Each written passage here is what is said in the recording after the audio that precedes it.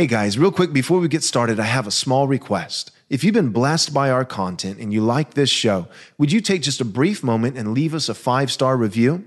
This is quite possibly the most effective thing that you can do to ensure that this content gets out to as many people as possible. Thanks. Jesus said, "Man cannot live on bread alone, but from every word that proceeds from the mouth of God." You're listening to Daily Truth. The late, great R.C. Sproul said this. When he was speaking with unbelievers, he would debate the reliability of the Bible. He would talk about the proof of the resurrection. He would talk about the nature of the triune God, all these different things, but eventually it would boil down to one question. What do you do with your guilt? The way I see it, there's only 3 options.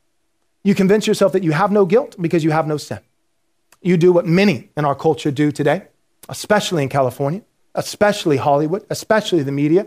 You reinterpret all of your past through a new narrative. And turns out, you actually never did anything wrong.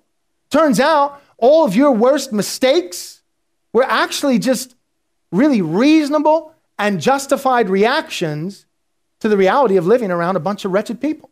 You're not bad.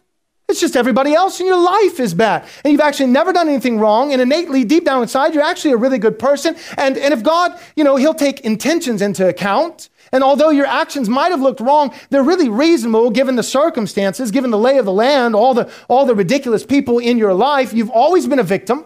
You've always been innocent. And everything you've done is justified. That's one way to deal with your guilt. But at the end of the day, you know you're still guilty. And even if you don't, that's not the mercy, but rather the judgment of God. That he would allow you to so deceive yourself that you would feel guilt-free and then one day stand before him and your guilt comes rushing back in. Second thing you can do with your guilt is you can sit underneath it and be crushed by the weight of your guilt.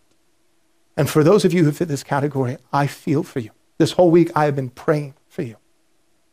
Some of you, you're not trying to pretend that you're innocent. You know you're guilty. And for years, you felt condemnation. For years, you felt depression and anxiety.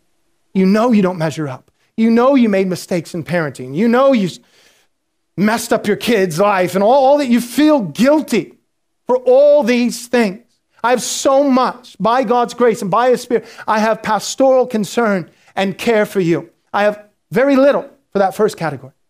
I have far less concern for those who are lying about God by saying they're not guilty. God says you're guilty. You say you're not, you're making God out to be a liar. So I have less concern for the blasphemer and the person who's calling God a liar. I have much concern for those who acknowledge and have given assent. See, the problem is that you haven't yet implicitly trusted Jesus to be the guilt bearer for you. The first option, you tell yourself you have no guilt. The second option, you sit crushed underneath your guilt. The third option, you're saved by grace through faith in Christ. Thanks so much for listening. But real quick, before you go, do us a small favor, take a moment and leave us a 5-star review if you enjoyed the show. This is undoubtedly the best way that you can help us get this biblically faithful content to as many people as possible. Thanks so much.